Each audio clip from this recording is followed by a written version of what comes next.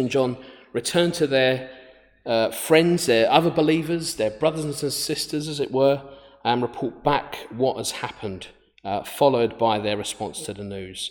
And I think what we find could be described as a usual response after being, an unusual response rather, after being threatened by the Sadducees to stop spreading the good news of Jesus Christ. And I looked at this because I think one response might be that you might think that was a close one. When you read it, you'll see, but that was a close one. Sadducees couldn't find anything to put them in jail with, to charge them with, and you might think that was close. We got away with that. Another way of looking at it might be, as we'll see in Acts in these verses, is why stop now? It's just proof that the word needs to go out all the more. The Sadducees are afraid, are in fear of losing their power and the people gaining Jesus. Why wouldn't you go and do what we're called to do? And I do wonder whether we underestimate this moment. They're not worshipping God because they've been freed. They're worshipping God because the power of Jesus' name has been made evident, that God cannot be undone by power-hungry, corrupt people. Isn't that amazing? You think it doesn't matter how corrupt, how hungry for power someone is, God will win all the time, every time. And so I want us to get an understanding, and this might be a kind of two-parter over these next 2 weeks as we then look at, as they shared their possessions together. But the next 2 weeks, that living in spirit and truth is a means by which the living word, Jesus Christ, gets to the very core of our being, and not only makes our mind focus on knowing God through the word, but that the word disrupts and changes every facet of our being, every layer of ourselves, that it disrupts and changes continually this side of heaven as a cause in us to desire and worship him rightly. And that's what living in spirit and truth is. It just changes you entirely. It's not just an outward change, it's an inward change too, that promotes it, that brings about an outward change. And so really what one of the themes of this is 2 Corinthians 5:15. Before we get into the verse, it says, "And he died for all, that those who live should no longer live for themselves, but for him who died for them and was raised again." I will say, these past few weeks, I've been taught, just hearing from God a little bit of things I've been researching and watching, really trying to get into the word a bit more, is that it's not about you. It's not about me. It's about Jesus. And that's very simple. You might think that's a simple thing, but we fall into the trap very easily of things being about us. And the Bible is about Jesus, and it's all about Jesus. Without Jesus, we wouldn't even have the way to return to God. So I've kind of started looking at the word in the context that it's not about me. I know we should always be doing that, and you do try to do that, but more so than ever, I'm reminded it's not, when I look at the word, it's not about me. It's not about me, it's about God. It's not about you, it's about God. But along the way, we take part. We do some stuff that God allows us to do. So let's read Acts 4:23 to 31. And it says, "On their release, Peter and John went back to their own people and reported all that the chief priests and the elders had said to them. When they heard this, they raised their voices together in prayer to God. 'Sovereign Lord,' they said, 'you made the heavens and the earth and the sea and everything in them. You spoke by the Holy Spirit through the mouth of your servant, our father David. Why do the nations rage and the peoples plot in vain? The kings of the earth rise up and the rulers band together against the Lord and against his anointed one. Indeed, Herod and Pontius Pilate met together with the Gentiles and the people of Israel in this city and conspire against your holy servant Jesus, whom you anointed. They did what your power and will had decided beforehand should happen. Now, Lord, consider their threats. Enable your servants to speak your word with great boldness. Stretch out your hand to heal and perform signs and wonders through the name of your holy servant Jesus." After they prayed, the place where they were meeting was shaken, and they were all filled with the Holy Spirit and spoke the word of God boldly. That's good. So, what is going on here? Let's really get into the word here. When we find Peter and John back with their own company, their own people, as it were, their own group of believers, brothers and sisters, what we first discover in the reading the verses in context, is that there's a design not to self-congratulate. They're not saying, "Oh, good, look at how well we did." They're not doing that here. They're not talking about how they legally manoeuvred really well around the Sadducees' law and rules. They're not talking about that. On being let go, they reported back to their friends what the priests and elders said to them, specifically what I said to them. But I think probably a powerful shorthand maybe, just to maybe give an account as what did they say to them? What was it they said? And we can look at that because we know that because we can look at the text and see what they said. And I've kind of done this shorthand that says, they come back and they're in this place, in this room, and they go, "What happened? What happened to you? What was going on?" And they said, "We were brought to the Sanhedrin by the temple guard, and they asked us, 'By what power, what name did you do this?' And Peter might have said, 'The Holy Spirit spoke through me and said it was only possible in the name of Jesus.' Then they commanded us, and I imagine they must be thinking, this is funny, they commanded us not to speak about Jesus. That's just never going to happen. We're always going to speak about Jesus.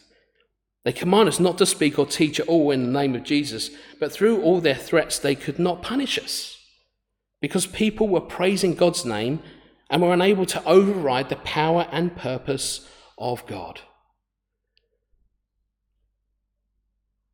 What an amazing moment it must have been to hear this report of the work of the Holy Spirit in the name of Jesus, God displaying his awesome power and authority.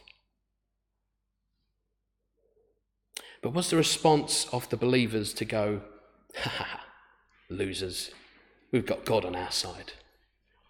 This is what reminded me of when I said earlier that God's on his own side. God does what he does for his glory.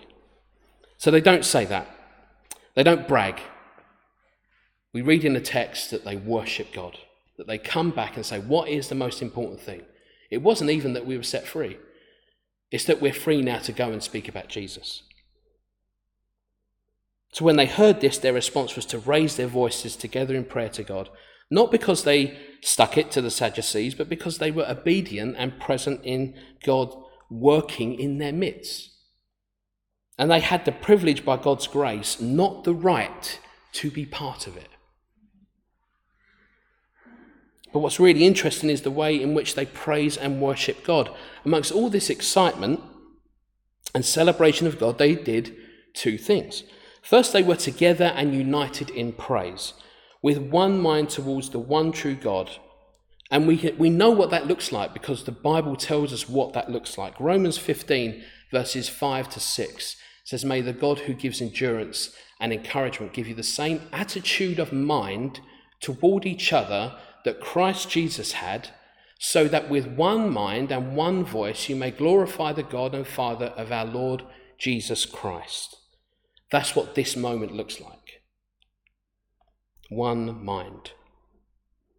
And so what's going on here is not that all believers are praying out loud at the same time. They're not praying different things at the same time, as if some sort of chaotic disorderliness. Rather, what's happening is something far more reverent and focused. In the verse we have here in verse 24, it says, when they heard this, they raised their voices together in prayer to God. Now, I've probably said many times, when you read the Bible, especially when you read more the NIV, you find that there's some sort of incompleteness in the way the NIV presents some of the translation. It's not bad, it's not wrong, you just have to know that you have to know to go and search for it a little bit and find out what's really going on there. So it's somewhat of an incomplete translation here. The original translation actually says, in one accord, they lifted up their voice towards God. Now, one accord means that they weren't in one accord speaking, they were in one accord here, in the mind and in the heart first. So before they spoke, through the Holy Spirit, they were of one mind, they were on the same page. Probably describe it in that way. The difference here is important. This aspect of the text starts to teach us how to worship and praise in spirit and truth and keep those in balance. One accord means to communicate being one heart in one heart and mind, the inner unity, oneness of heart and mind of a group of people engaged in a similar action. So it's more than just praying the same thing, saying the same words, or praying about the same subject. It's so much deeper that what they pray is all relevant to what they're praying. It's all about the same thing. It's very well connected. They're so of one mind that they're praying about what God wants them to pray about. So first we have a group of believers, first and foremost, that are on the same page. Everyone is in agreement about the purposes and the will of God, the glory of God and the holiness of God. They believe in the fundamentals first of who Jesus is, and together they can then seek in one accord what God wants to do. One mind, one accord. And so, as I said earlier, that doesn't mean that they all speak at the same time when they pray to God. The original translation again uses the word voice in the singular. What we actually start to see is that one spoke and then they all prayed. They didn't all just lift their voices at the same time. One spoke, one prayed, and then they agreed and acknowledged that. And then they may have prayed individually, but there was an orderliness about it still. We sometimes see this, I've certainly seen it a lot, where there's this sense that somehow there's this crazy mess going on when the Holy Spirit comes, that somehow there's a disorderliness to how the Holy Spirit works, and there isn't. If you look at creation itself, it is orderly. God does things orderly. It doesn't mean we're in a straitjacket.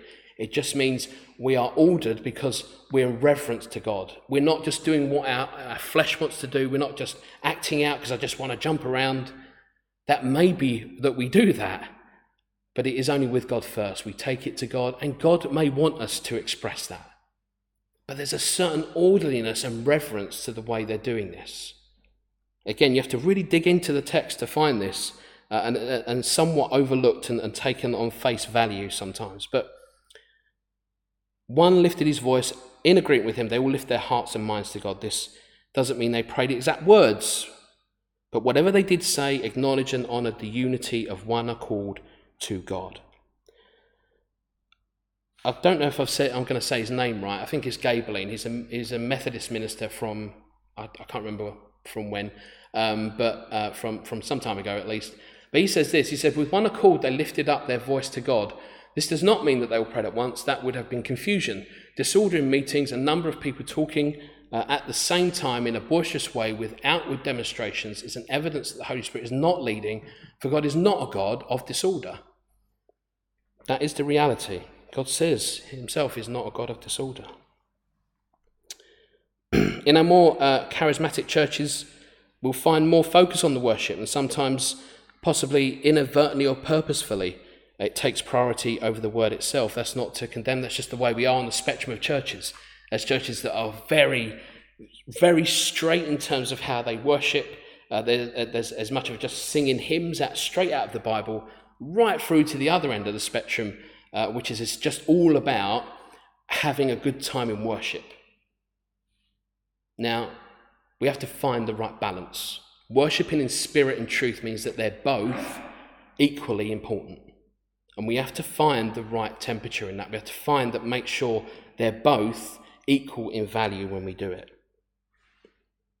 The Bible says that worship, however charismatic or not, must always be done with equal truth. John 4:21-24 says this. This is the woman at the well. Jesus says, "Woman," Jesus replied, "believe me, a time is coming when you will worship the Father neither on this mountain nor in Jerusalem. You Samaritans worship what you do not know. We worship what we do know, for salvation is from the Jews. Yet a time is coming and has now come when the true worshippers will worship the Father in spirit and in truth, for they are the kind of worshippers the fathers seek. God is spirit, and his worshippers must worship in spirit and truth."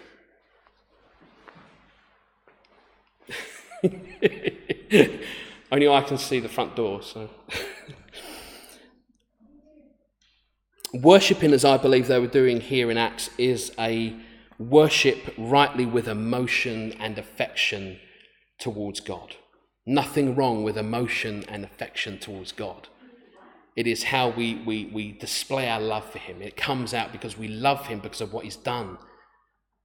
So showing this emotion and affection is perfectly fine, but that comes from a rooted position in the truth, the word of God. We worship, but based in truth, based in the word of God. And what this means is that our own desire to be completely uncontrolled in worship is kept in check by the truth of the word. Does what I pray and worship in the moment of the Spirit, does it align with the Bible? Does it align with how the Spirit behaves? Does the Holy Spirit will always behave the same way today as it did in the Bible? God will not and has never contradicted himself. Never. So the Holy Spirit will always behave as he has always behaved. It is the one thing that remains constant in this world, I would argue. The believers worshipped in spirit and truth. This is explained in what they actually pray out loud when they worship in our verses. Acts 4:24-28 says, when they heard this, they raised their voices together in prayer to God. Sovereign Lord, they said, you made the heavens and the earth and the sea and everything in them. You spoke by the Holy Spirit through the mouth of your servant David, our father David. Why do the nations rage and the peoples plot in vain? The kings of the earth rise up and the rulers band together against the Lord and against his anointed one. Indeed, Herod and Pontius Pilate met together with the Gentiles and the people of Israel in this city to conspire against your holy servant Jesus whom you anointed. They did what your power and will had decided beforehand should happen. Let's have a look at this. They pray and worship God. And what drives them is not how they feel. There is a sense of feeling in it because they're ecstatic about what's going on. They're ecstatic about what's about to happen, that God's doing something. God's been involved in this situation, so there's an excitement, and that's great. Nothing wrong with that either. But it's not what drives them. They're not praising God because they feel happy today. They're praising God because they're seeing something working in the bigger picture. God is working to achieve his kingdom. And they've just caught a glimpse of it. They're hearing the report back. They've just caught a glimpse of God's kingdom. God cannot be overthrown. It's okay to have feelings about God as we profess our love for our Saviour. Absolutely, perfectly okay. But praise is not being done because of this particular event. The event may have triggered praise to God, which is fine, but the event itself is not even mentioned. What they begin to do is quote truth from Scripture, spirit and truth. Not only quoting the verses from Psalm 2 in verse 26 of our reading, but they speak of the Creator God. They speak from the beginning. God is the Creator. Go right back to the beginning. Remind themselves of who God is. The power of God to speak by the Holy Spirit and reference to the true events to conspire against Jesus, only to have fulfilled exactly what God had decided beforehand. I've heard many people speaking about the fantastic moments of God showing his almighty goodness and revelation in people's lives through different experiences, and we all have them. And that is a testimony, testimony and a great form of evangelism. It's great to tell people about your experience with God. However, I think there's a lesson within this, in this form of worship and praise. When we praise God, and what they didn't do in these verses, what we are not trying to remember to ourselves is the good old days. We're not trying to remember, as they didn't remember the what God or who God is, as in that was a God then and now here's a God. I remember the things he did then, wasn't that great? Can't we go back to that? They weren't asking for Jesus to come back. They were remembering to themselves who God is and how amazing he is. And what that was doing to them was reminding them just how powerful and amazing God is.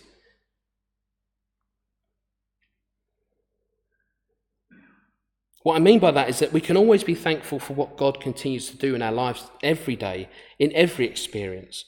But whatever has happened to bring us here, specifically as believers in Jesus, is for the future glory of God's kingdom, not for the days past. When the believers hear an act speak of what God has done, it's spoken as a cornerstone, a foundation of what was and is to come. All it reminds them is that there's more to come.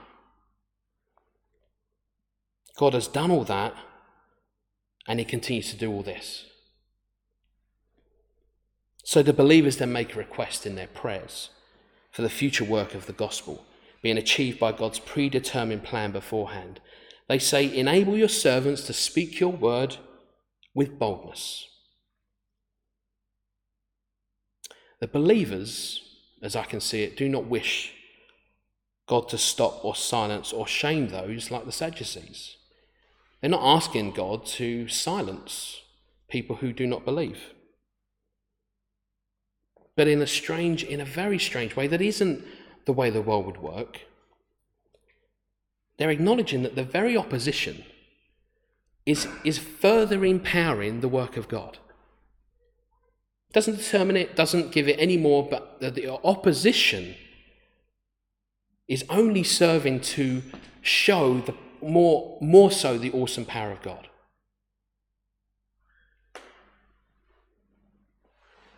The opposition all the more emboldened the believers to come back to God first, and in that be emboldened to speak his word. That boldness is so that no one is turned away from the gospel. Rather, in his grace, are constantly presented with the gospel despite their opposition.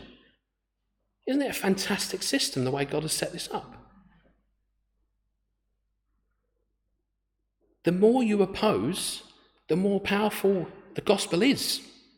I mean, that's a very shorthand way of saying it, because God is all powerful on his own. But it's amazing, isn't it? We need opposition. Otherwise we get a bit lazy. Otherwise we kind of lose sight of who's important.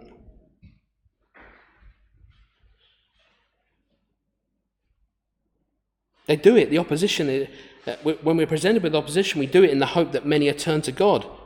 But it's not a wishful hope. It's a real assured hope. It's something that happens.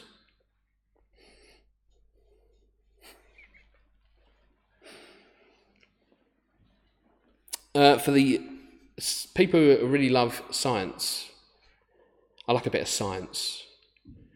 I read an article and I sort of stumbled across it, really.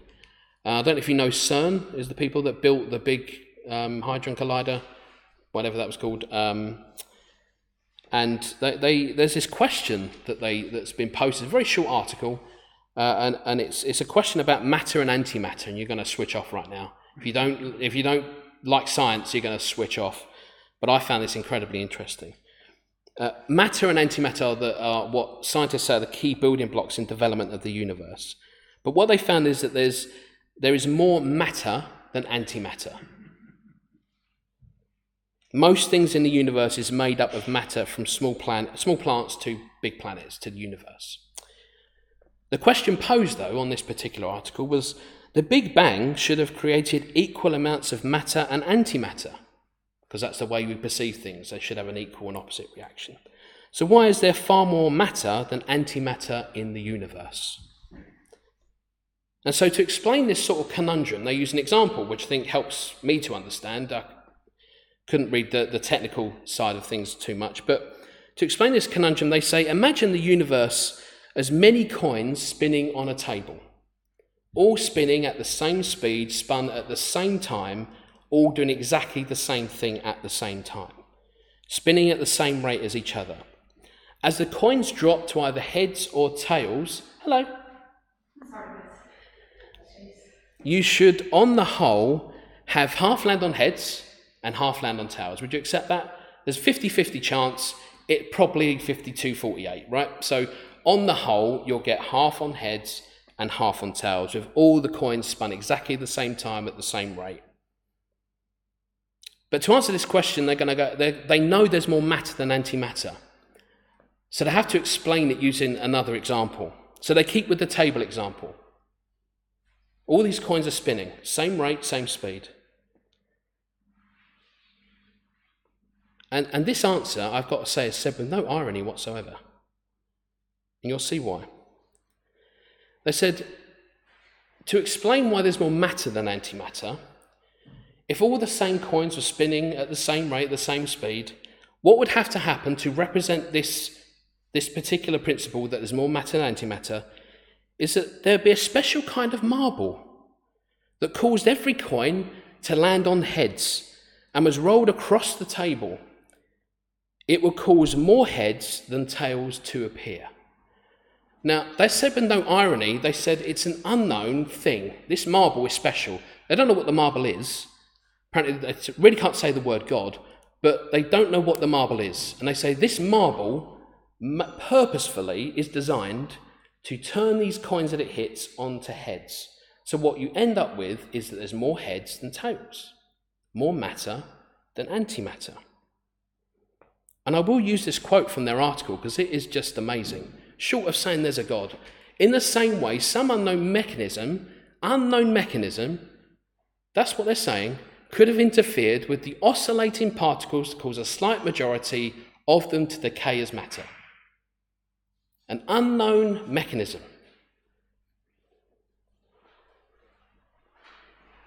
Why am I talking about science? Why am I talking about matter and antimatter? The attempt to suppress, antagonize, and take an anti-God, anti-gospel position only serves all the more to make it more possible for people to come to God.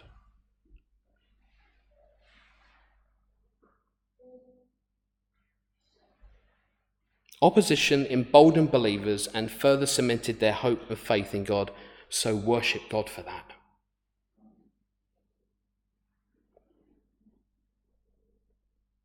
I'm so glad we don't worship God as the unknown mechanism. It doesn't sound right to me. Oh, holy unknown mechanism.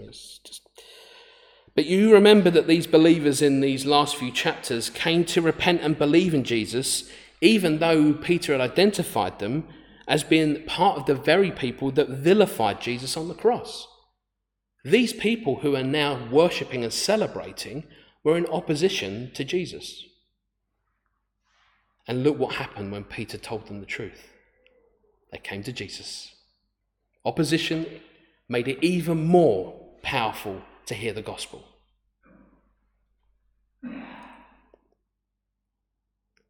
In their opposition, truth exposed their sin and brought them to Christ. As they become more opposed, so the truth of God's word became ever more powerful in exposing the fragility and futility of their opposition. Isn't that great? God works in a way through the gospel that it keeps minimizing this opposition to decay, erode this false truth that the world has somehow come together in a lucky accident. That we are here today because of some lucky fluke. But there is another side to this, and it speaks into God's sovereignty. It's also true is that many people will not see that fragility or futility in their opposition to God. There is a point at which that they may not ever come to the Lord. When Pharaoh first hardened his own heart, he went in opposition to God. God gives Pharaoh 5 opportunities to repent and humble himself. There's really good articles on how, particularly in the first 5 plagues, as it were, that actually what is really being said is that Pharaoh hardened his own heart. It's sometimes misunderstood that God did that first. Actually, Pharaoh did it himself to begin with. But Pharaoh, he pushes further and further into it. I knew this would happen when she got walking. No, it's great.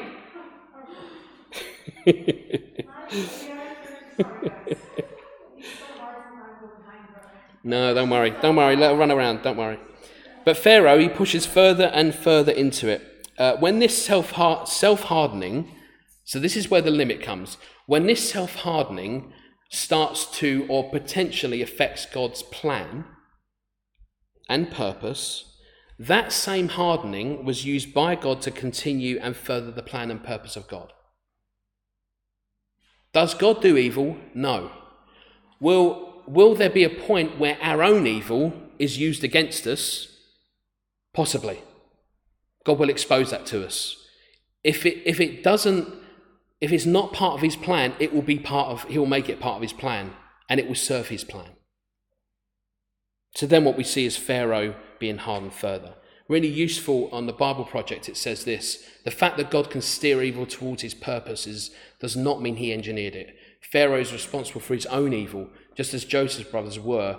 However, there is no force of human evil that can resist God's purpose to bring salvation and blessing to all nations. In other words, everything is for God's glory and by his will. Just like in the example of matter and antimatter, the marble will do what it has come to do. It is only by the grace of God that we can be turned on our heads and come to God, or reject him and turn on our tails and run. You see, when the believers worship and praise God, it's really to understand and accept the authority and majesty of God himself. It is the truth of the word that we should treasure in our hearts that will continually hold us to account for what we do, how we live and how we worship God. To live in spirit and truth means to allow the Holy Spirit and God's truth in the word to permeate, influence, shape and purpose every facet of our lives. I'm glad you're loving this message, Alice. Great.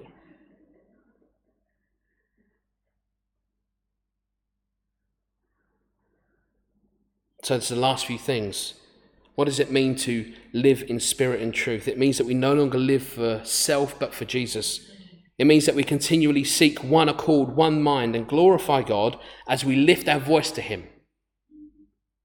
That when faced with opposition, we give glory to God all the more and pray for boldness in speaking the word of God all the more. That ultimately we trust that whether people come to the Lord or remain steadfast in their opposition, we trust God does all things for the purpose of his will and his glory alone. Trust in God's way to make the right decision, to make the right choice, even if that's something we might disagree with. As Christians, we submit ourselves to the authority of God. Whatever he decides is what is true. So I'm going to leave you with a Spurgeon quote, but it's quite a long one. So I'm just going to read it out. It's not on the screen. But I think it's relevant. It's for another verse, another sermon that he did. But I think it's relevant to this. He says this, and excuse the kind of oldie worldy language, but anyway, he says, "Oh, that Jesus may make some new who are here this morning.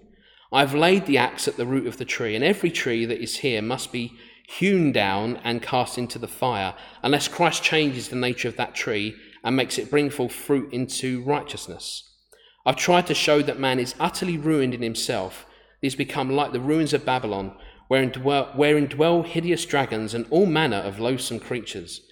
I will even liken him to the troubled sea, whose waters cast up mire and dirt, wherein Satan dwells as a Leviathan, got there, and with him creeping things, immutable things, obscene and horrible. I've tried as far as I could to preach the old, unfashionable truth, and I expect to be hated for doing so. But now over all there comes the proclamation of mercy, to wit, that God is in Christ, reconciling the world unto himself, not imputing their iniquities, and whosoever believe in him shall be delivered from the mischief of the fall, and lifted to dwell where God is, in perfect purity and happiness." What a wonder is this choice mercy. That a den of dragons should become a temple of the Holy Ghost. What a wonder that the heart through which blasphemy raved should become a soul in which grace reigns. That the profane mouth should become the organ of holy song. Oh, what 1,000 wonders that the black heap of human nature, that dunghill of the heart, should yet be made pure as alabaster, glittering in holy light, and bright with heaven, shining like pure gold, like unto transparent glass. And that the Holy Spirit himself should dwell where the devil dwelt. Know ye not that your bodies are the temples of the Holy Ghost? What wonder! Once they were temples of lust, of anger, of evil speaking, of blasphemy, and yet they can be, and I trust now are, the temples of the Holy Ghost. Oh, marvellous, marvellous. Let us bless God and ask that we may realise in ourselves this wondrous miracle, to the praise and glory of his grace, when he hath made us accepted in the beloved. Isn't that amazing? Doesn't hold back, does he? Thank you, Alice, for agreeing with me. It is amazing. I'm going to pray, and we're going to have some worship time together. Lord, we want to thank you that that there is no opposition that can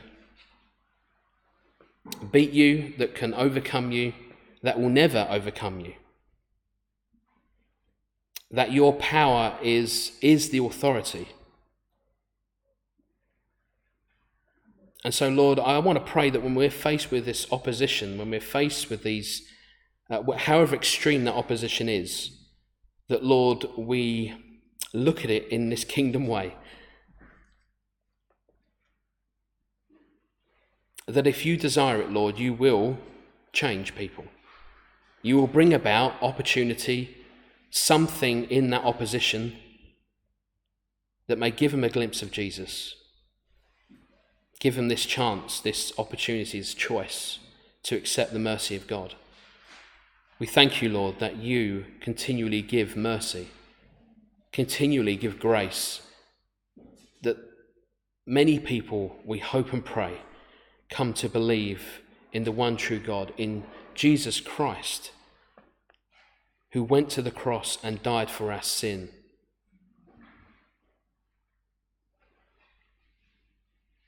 For what we didn't deserve in ourselves, but that Jesus took on himself as a substitute, so that we may live as Jesus lives. We thank you, Lord, that you love to hear our worship, our praise of you, and Lord, that is and can be exciting. And so, Lord, I ask this, Lord, do you want more opposition to us as your followers, believers, so that we may be ever more sharpened, so that more people will know that we are different in what we believe to the world, that we are no longer controlled by the world, that our minds are now set free in Jesus Christ, that our soul, our spirit, our very being, everything is set free in Jesus. Lord, teach us and continue to teach us in your word. Sharpen us. Get us ready for the opposition, whatever that may be, in the hope that they may become believers and followers in Jesus, as we did, Lord, when we repented and trusted in Jesus, our Lord and Saviour. Oh, what a life awaits them, Lord. We ask that you do this in the power of your name. Amen.